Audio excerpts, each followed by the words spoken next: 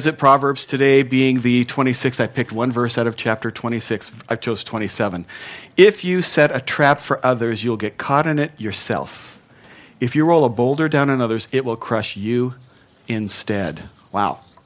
Today we start a new series, and I like to occasionally look at the characters of the Old Testament, and we do that from time to time. Today, we're going to start a new series where we're looking at a guy named Daniel.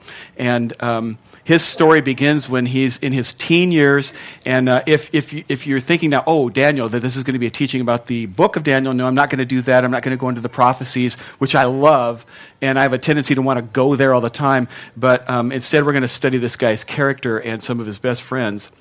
And we're going to see how he was able to stand out for God, how he's able to stand out for God in the right ways, at the right time, and for the right reasons, which, being able to do that can really impact your life. Being able to stand up in the right ways really will impact. And when we do stand out in the right ways, the right time, it can set the course of direction for our lives.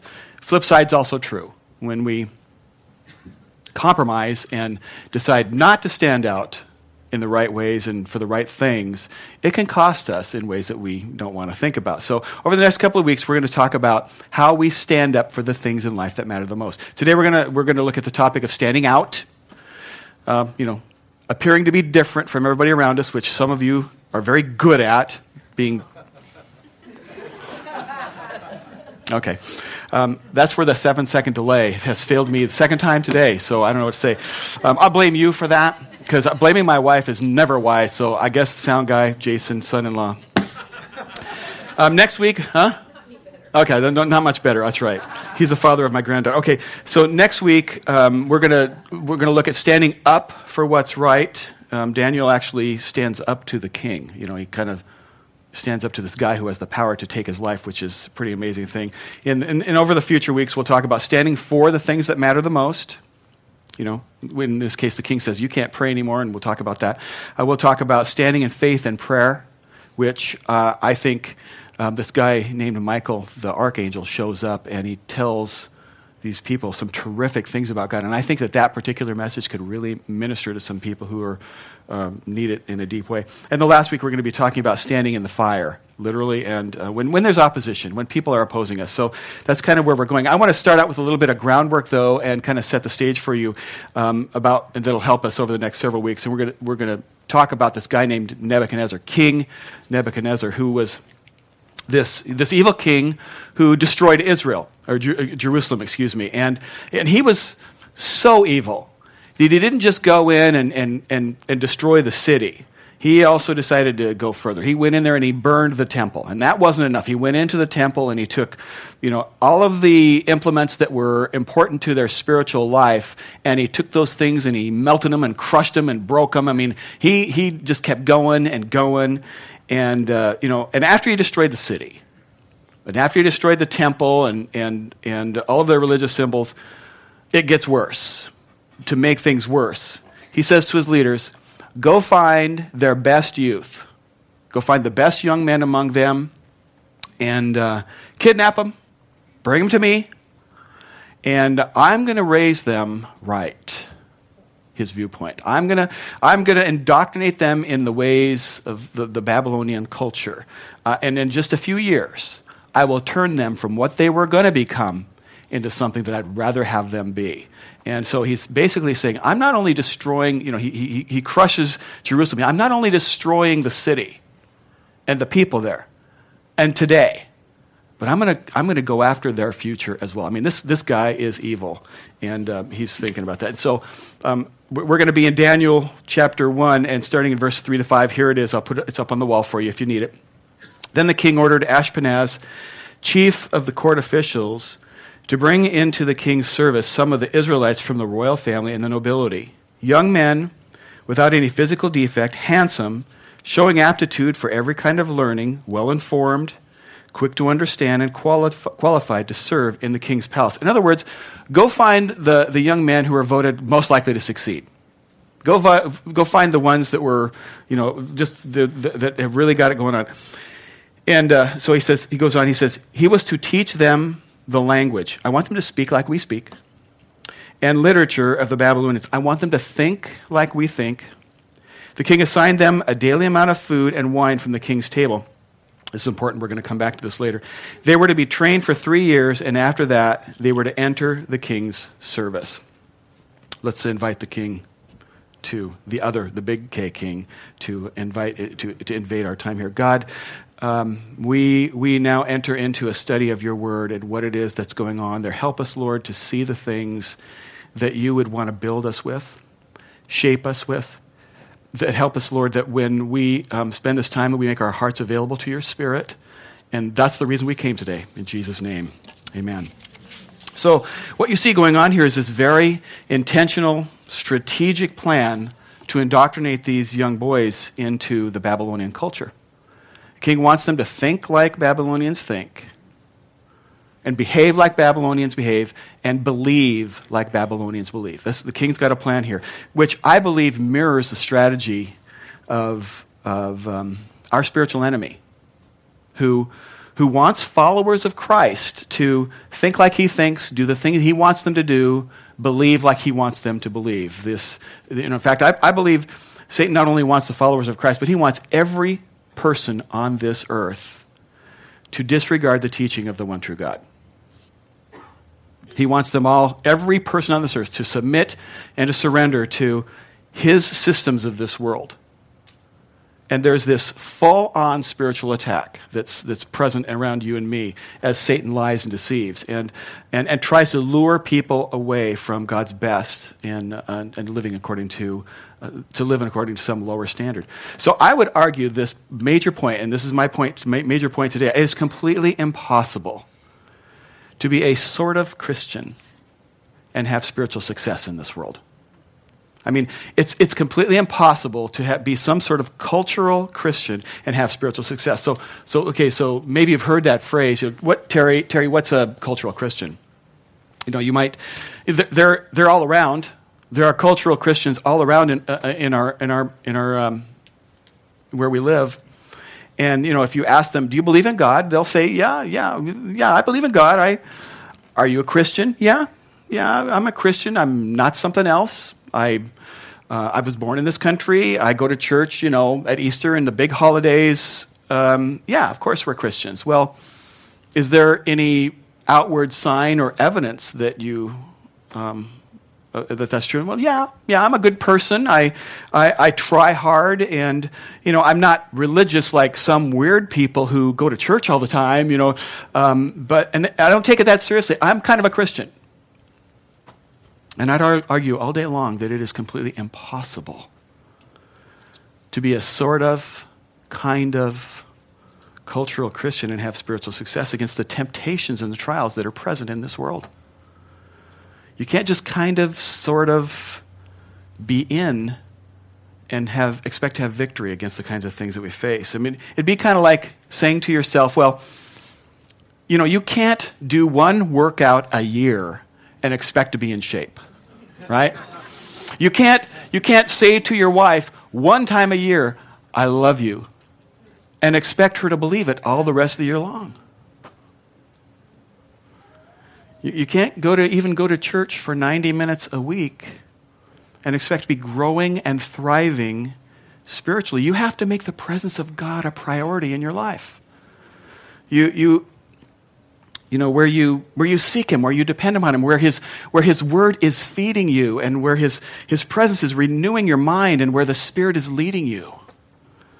Letting His Spirit guide you. You just can't be a kind of sort of Christian and have the kind of life and victory that the Lord wants you to have. That's why Paul said in Ephesians 6:11, put on the full armor of God so that you can take your stand. Sometimes you have to take a stand against the devil's schemes.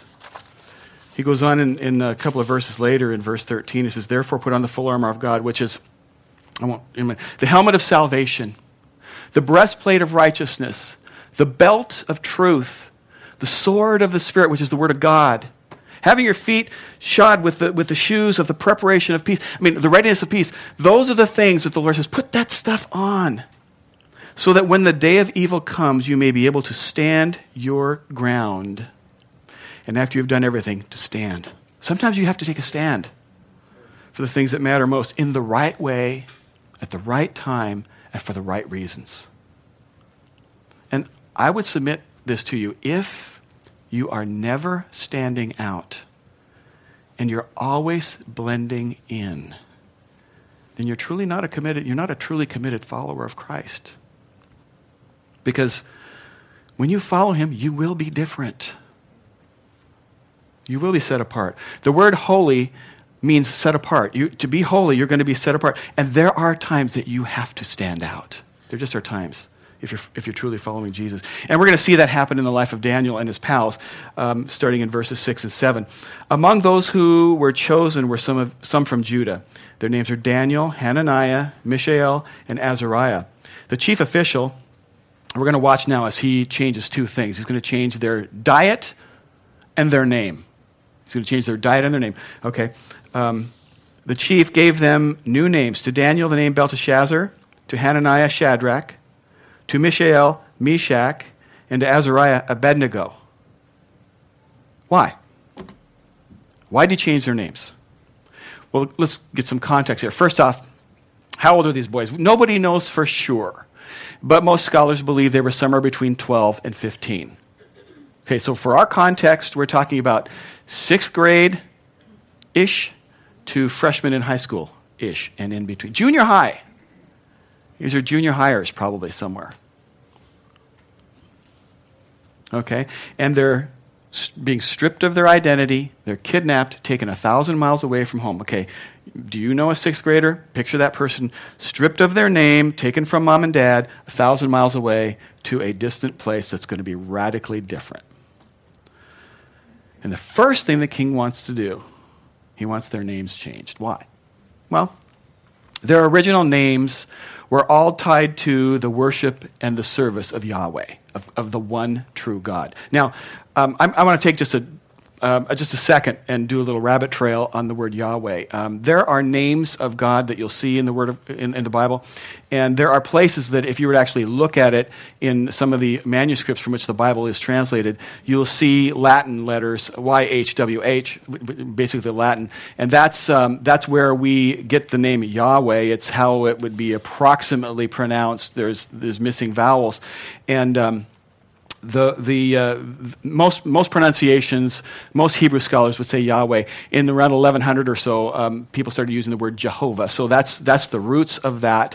If you are a religious observant Jew, you do not say these letters. You are forbidden to speak the name of God. And so what they would do is when they would come through their scriptures in the Torah, instead of actually saying it out loud, they would usually substitute the word Adonai, which is the word Lord. Okay, so anyway, so I mentioned the word Yahweh, and I thought, okay, that might be odd sounding to a lot of people. I just wanted to kind of get you up to speed. We would say God, the one true God. So Nebuchadnezzar wants to change their names because their original names were tied to the worship and the service of Yahweh. The meanings of their names given to them by their mothers and their fathers, worshiping and serving Yahweh. Their new names are tied to the worship of false pagan gods. So essentially, the plan is that every time somebody calls you by your new name, which is what's going to happen now, every time somebody calls you, it's a reminder you serve pagan gods now. You serve our gods. You no longer serve the one true God you claim, Yahweh. You're going to serve these other gods. Every time they were called by name, time after time after time repeating, you're now going to be different. You're going to think differently. I want you to think like we think, believe like we believe, behave like we believe. And it goes on and on every day when they would be called by name. And then the second thing they're going to do is they're going to change their diet. We read earlier, a daily amount of food and wine from the king's table. Now, at first blush, that sounds pretty good. Because if the king's table, it's probably the best foods, lots of fudge, brownies, the good stuff, the corners of the brownies, you know. The servants can have the center, but the corners, the king gets those. And the really good brownies with the icing on the top. Never just a naked brownie. Unless it's covered with, like, ice cream. Okay, I don't know what this has to do with the Word of God. Just that's a rabbit trail that wasn't put there by the Holy Spirit. So, let's get off of that. Anyway, it sounds good. The king's food, it's probably the best food cooked by the best chefs. I mean, you do not want to disappoint the guy who says, I don't like you. Go kill this guy. You're going to cook the best. I mean, he's having good. So it sounds, at first blush, pretty cool, right? King's food, we're in. The problem is, for them, that the king's meats and the king's wines were all dedicated to these pagan gods. And that's a problem for these boys because they wanted to worship and honor Yahweh in every way possible in their lives. So to eat and to drink these foods dedicated to pagan gods was across the line for them. It would dishonor God. They did not want to go there. So verse 8 is the key verse for us, I think, today. It says, but Daniel resolved not to defile himself. Daniel resolved not to defile himself with the royal food and wine, and he asked the chief official for permission not to defile himself this way. That's always amazed me when I'd read this passage because he didn't fight back when they took his name away. Change my name. There's nothing in here that indicates he objected or resisted that. But change his diet? Do you catch those? I mean, I find that interesting. So I'm guessing he's thinking something like this. You can call me whatever you want. You can tie me by name to whatever God you want. It doesn't change what I know to be true about me. I will serve my God. I will follow my God. I think he's thinking, you can attack my name, all you want. And he's not going to make a fuss over that. Because my name's not worth standing up for. I think that's probably what's going on here. He didn't defend his name. When did he take a stand? He took a stand when God's name might be defamed. I think it's like he's saying, I won't help you insult the name of my God. I'm resolved not to defile myself and eat this food. I love it because he made a predetermined resolution. Before the temptation was ever there, he pre-decided what he would do and what he would not do. He pre-decided, and I believe that's why he was successful here. Had he not pre-decided, had this not already been something that he could have done what I've done in my life several times. Compromise or rationalize. Okay, he hadn't decided. He's hungry. They shoved this food in front of him, and he was thinking, I don't want to do this, but I'm hungry. And all the other Jewish boys are eating it, and God isn't striking them down. That looks okay, and maybe I could do it this now, but God understands I got to eat something, and maybe I can just do this, and he'll just forgive me. Rationalizing and compromising. He could have gone there. But here's the key. He had predetermined. He had made a decision before he was ever faced with this temptation. And for those of you who are followers of Christ, your success in so many different avenues of spiritual success will be determined by what you have determined before you face the trial. What you determined ahead of time. Now, I don't know who, hearing these words today, is who this might pertain to, probably many of us, but I believe the Holy Spirit is personalizing this for people right now. That there are some of us who, in this room, are knowing in this moment that we need to predetermine some things in our soul. Decide right now that, no matter what happens, I'm going to serve my God, and so I will fill in the blank such and such, or I will not, such and such. And you are right now doing business with the Holy Spirit, and I just think this is a holy moment. Follow the leading of the Lord. I'll give you an example of this. Before I was a Christian, let's say high school age, I was doing things that were not what my parents raised me to do. I did some partying and, the beer and the whiskey and that kind of stuff. And I don't think my parents knew at the time. I'm pretty sure they didn't because I was pretty sneaky. I mean, Mom, I'll just admit to you, right? My mother's here in the room. Okay, might as well keep things clean with Mom, right? Okay, so Mom, you probably never knew that I kept quart jars of whiskey hidden in the salal out in the front yard. It's terrible, isn't it? Surprise your mom right in front of the church. Okay, so I was, oh man, I'm sorry, Mom. Okay, you have to forgive me because these people are witnesses. So I was doing things as a high school-aged kid that a lot of kids do. A lot of you did. Some of you are doing them now. I was doing these things that were just what culture said was okay to do. I wasn't a Christian, didn't know any better, except I knew better, but I was still sneaking around behind doing this. And so this was going on. And then I became a Christian, and the Lord got a hold of my heart, and all of a sudden I had this desire to start being righteous with my Lord. To do the things that he was saying, hey, Terry, do this, be this, you'll be better, you'll be happier, and those kinds of things. And so I started thinking, okay, I shouldn't. So I came to a place where I pre-decided, because all my friends, this is what we did. We either attended them or put them on. Huge parties. Some of those would make things like that you've seen in movies look low-key. We did some... Anyway, I came to a point where I decided I can't do this anymore. This does not glorify God. It dishonors my parents. I don't want to have this sneaking around thing going on. And I pre-decided I'm not going to do that. So when the day came, and you may have heard me share about this, when I got engaged, and I told the guy who was my best friend and my best man that I was getting married, I also said to him, do not make my bachelor party the excuse for the next kegger, okay? Which I knew he would. And, he loved me and all that kind of stuff, but I think he thought he was going to do me a favor because I was getting a little weird, getting a little standing out a little bit too much. And I kind of followed up on him, and I found out what was going to be the next big kegger was going to be my bachelor party. And I said, I won't come. So I guess I didn't actually have a bachelor party.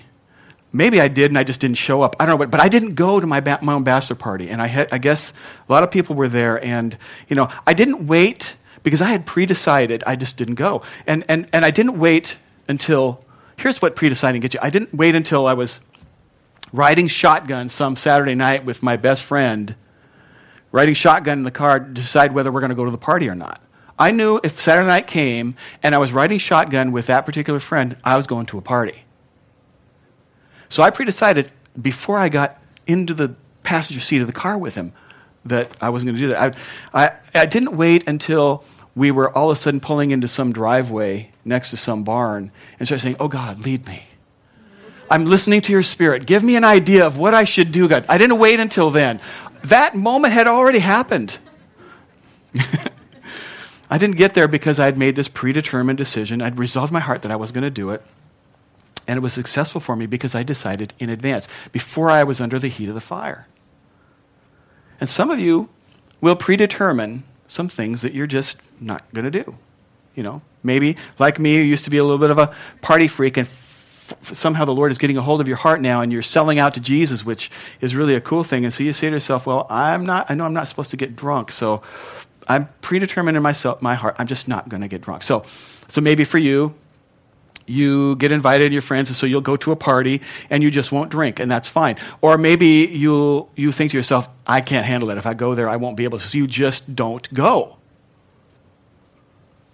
Whatever it is, you predetermine it in your heart, and that you're not going to dishonor your body, the temple of the Holy Spirit, or what it is that the Lord is speaking to you, so therefore you don't get drunk. Or maybe you predetermine that you're just going to no longer be involved in these discussions at your office where, there's trash talk about the opposite sex or the boss. It's a boss bashing party. Boss bashing, try and say that. Boss bashing party.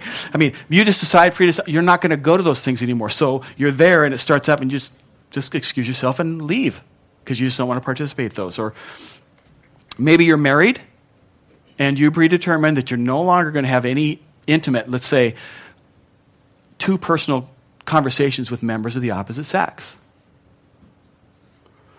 And, you think, well, everybody else does that at work. And, guys are always talking about how bad their wife is, and women are always talking about how bad their husband is. And you think, I'm just not going to go there. I'm just not going to have those kinds of conversations with people because you've predetermined in your heart. You decide before the events what it is that you will do and will not do. I had made some decisions about my character and was working hard to really honor some things about my character. And early in our married life, I used to hunt all the time. And if you are a hunter and you have a hunting party, then this will make a lot more sense to you. But I think that it'll make sense to everybody. So I had this hunting party that I hunted for deer and for them for elk over years and years and years. And a hunting party can become almost like a marriage, where where you really get to the point where you trust and depend on each other, and it kind of become a very mutual club and exclusive, and you don't, outsiders don't get to come in with you and that kind of stuff. So pretty rare. And one night, so our group, we were hunting, and it was elk season. It was the night before of opening, and we'd been there several days, scattered the herds, and we knew where they were, and we had a strategic plan. We knew the countryside. We were going to be at different points when daylight came, and we were going to do these things, and we had it all mapped out in our mind what we were going to do to harvest a bunch of elk. And I loved elk hunting, and I love having free meat. Free elk meat is only about $80 a pound by the time you pay for everything. But anyway, so we had this all figured out, and one of the members of our elk hunting party had invited to join us this year a distant friend. And it was okay. So we're sitting around the campfire talking about what we're going to do, and this guy says, okay, well, when all the action starts tomorrow, if the elk herd comes towards me, I'm going to keep shooting bulls until I have enough on the ground for all of our tags. Now, if you don't know about hunting, that's not legal. Okay?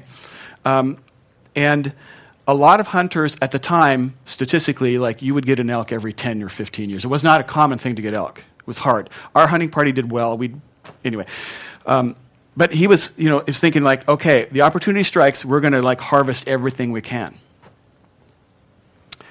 And it got kind of quiet around the campfire because this was a close friend of many people, almost family kind of friend with most of the people sitting around the table, around the campfire. And I thought, nobody's going to say anything here. I can't do this. And I said, hold it.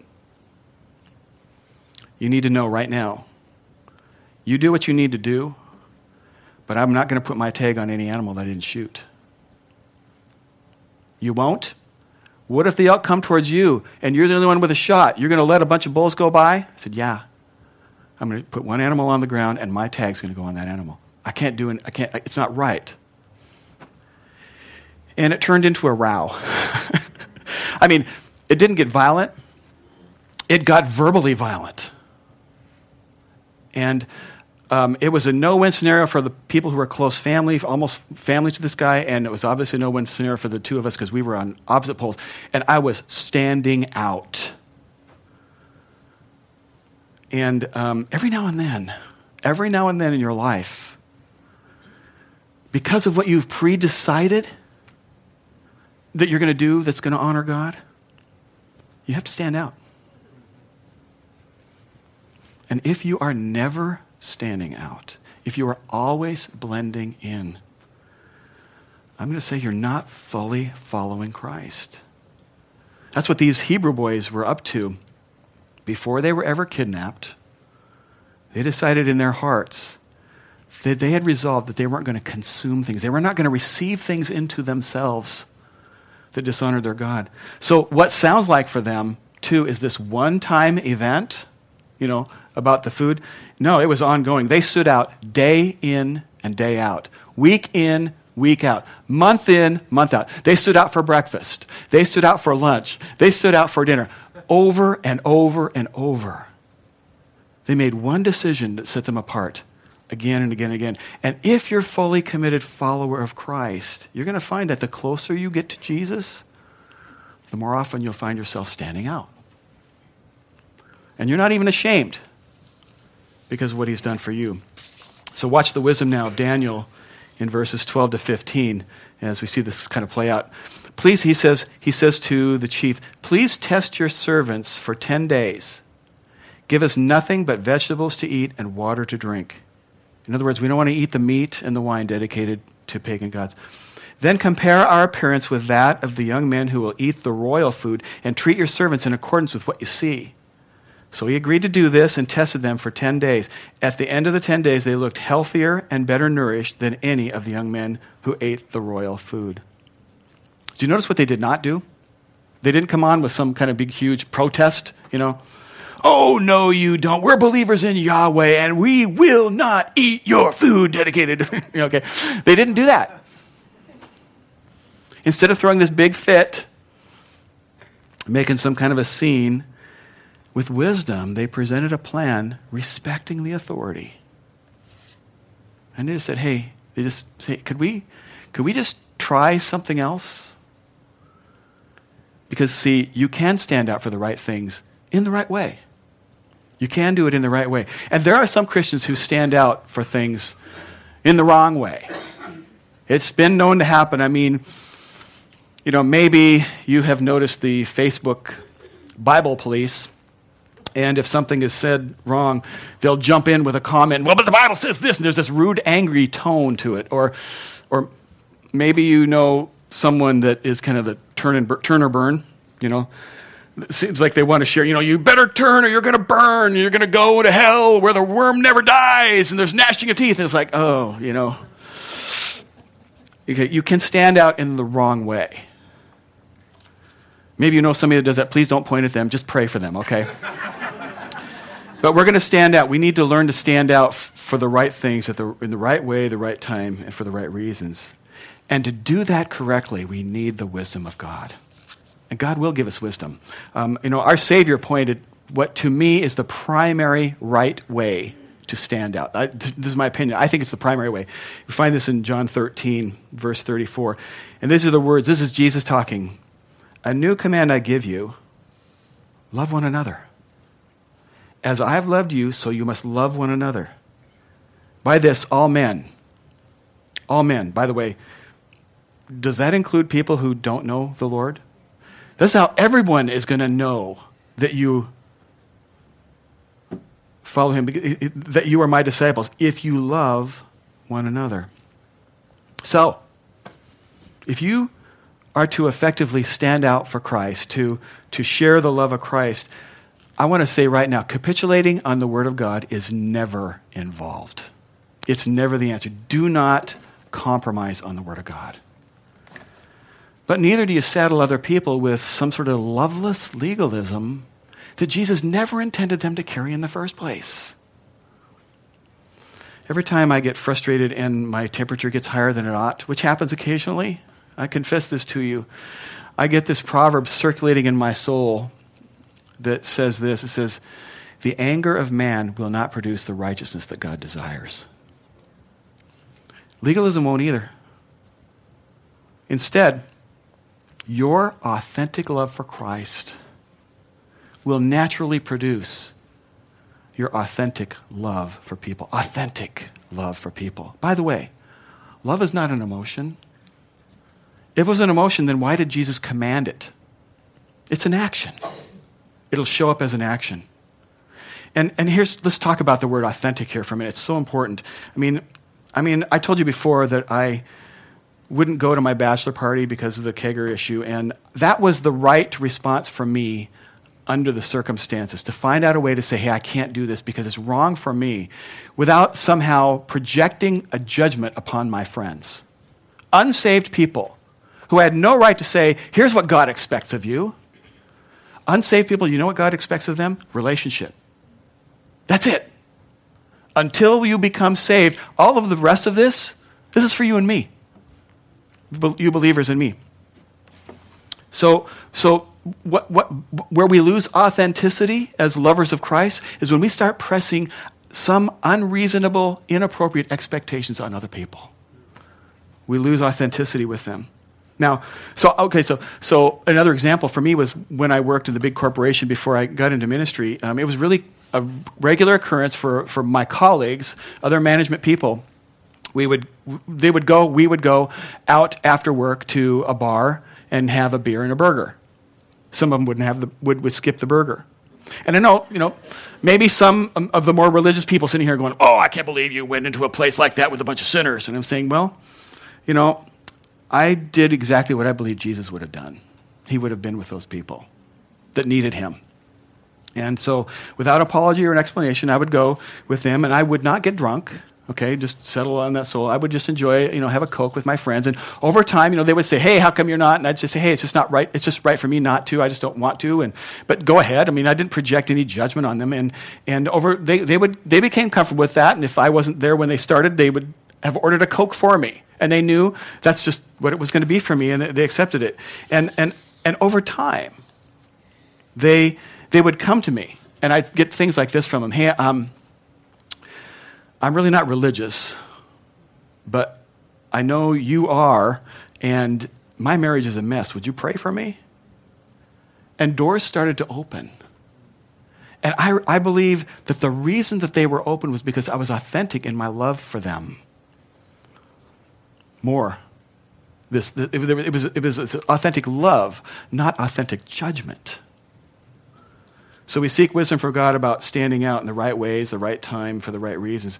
And every one of you is going to get opportunities to pre-decide some things, areas of your life where you're willing to be a difference for people around you. So in verse 19, we keep going, we're just about done. The king talked with them, and he found none equal to Daniel, Hananiah, Mishael, and Azariah. God had given these boys supernatural understanding.